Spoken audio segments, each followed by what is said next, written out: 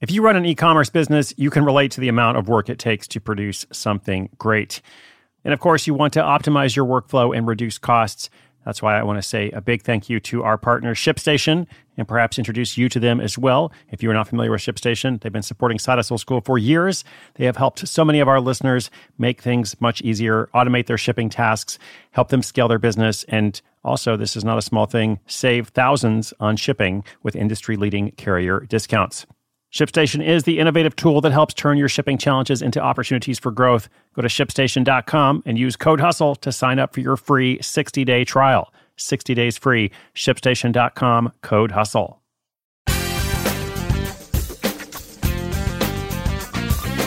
Hey everybody, what's up? It's Chris Guillebeau here. You are listening to a bonus episode of Side Hustle School.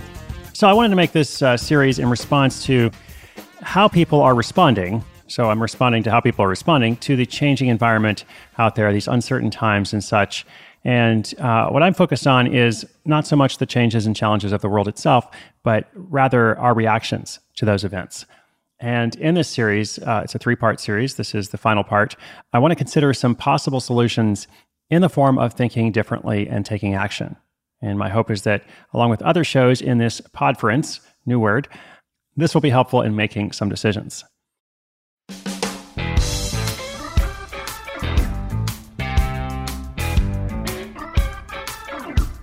So in episode 1 and 2, first I talked about some industries and businesses that are thriving and adapting, in addition to some industries that are really struggling right now.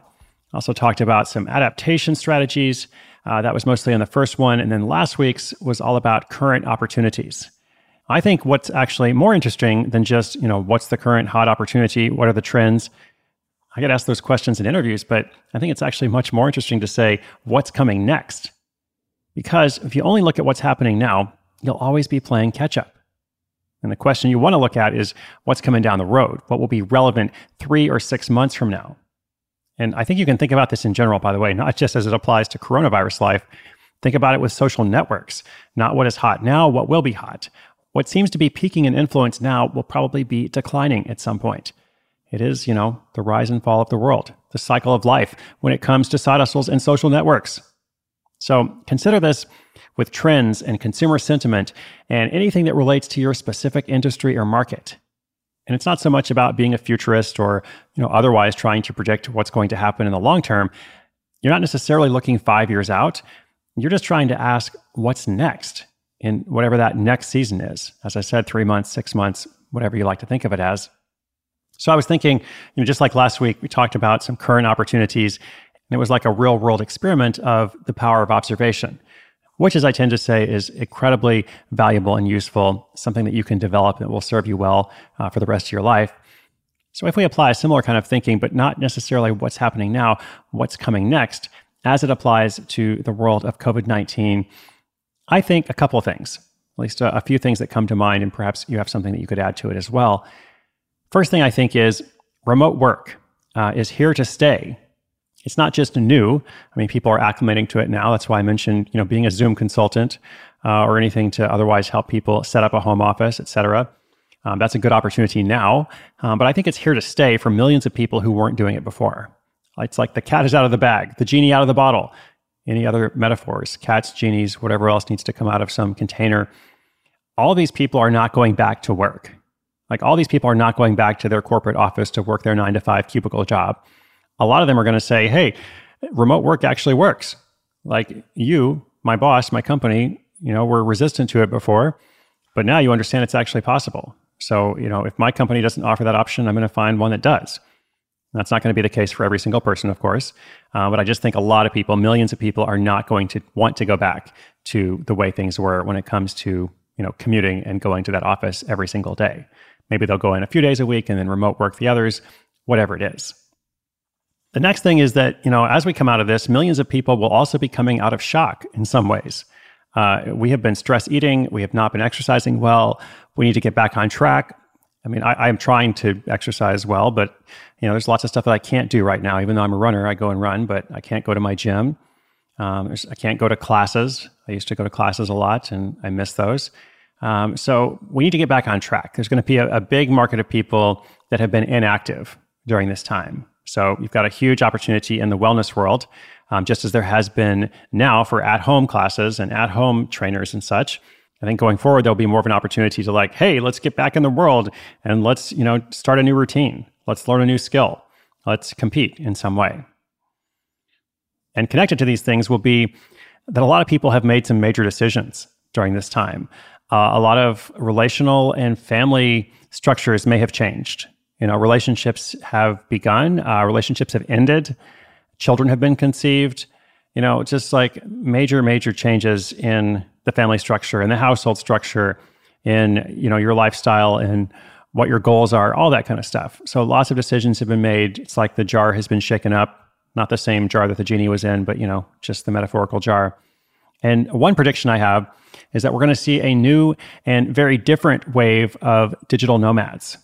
Speaking of peaking, I think that whole thing peaked a long time ago, actually, which doesn't mean there won't be, more digital nomads, but I think the peak has long passed. And next, we're going to see individuals who work on their own. They're still doing some kind of remote work, but they form collectives and they stay in one place. I think that sense of community and desire for feeling less isolated in the sense of being nomadic. So I think we're going to have a lot of people forming these, I don't know what you want to call it, digital local collectives. Another thing that seems pretty clear is that alternative or contrarian views during a time like this are boosted even more, and that will continue. In fact, those conspiracy theories in some ways will grow.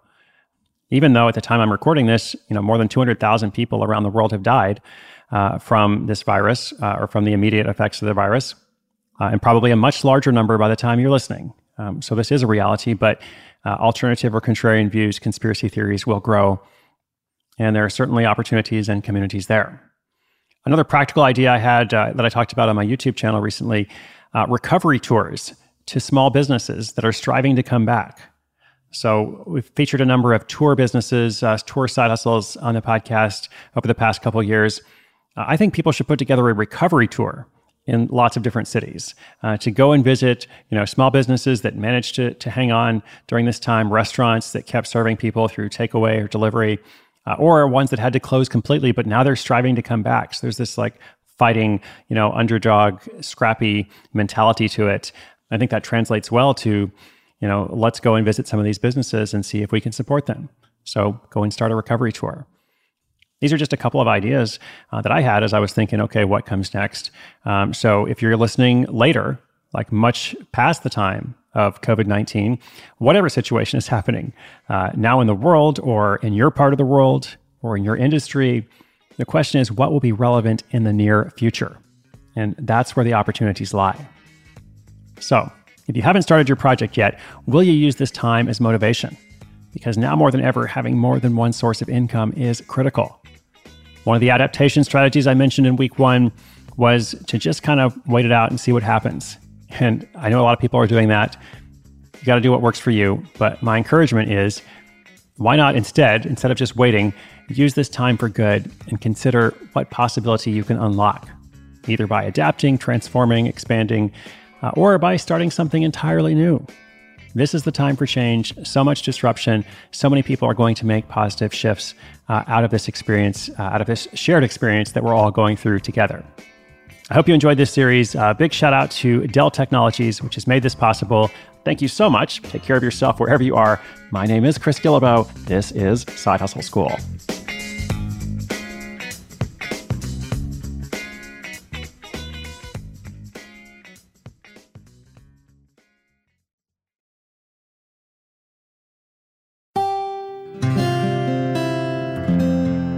From the Onward Project.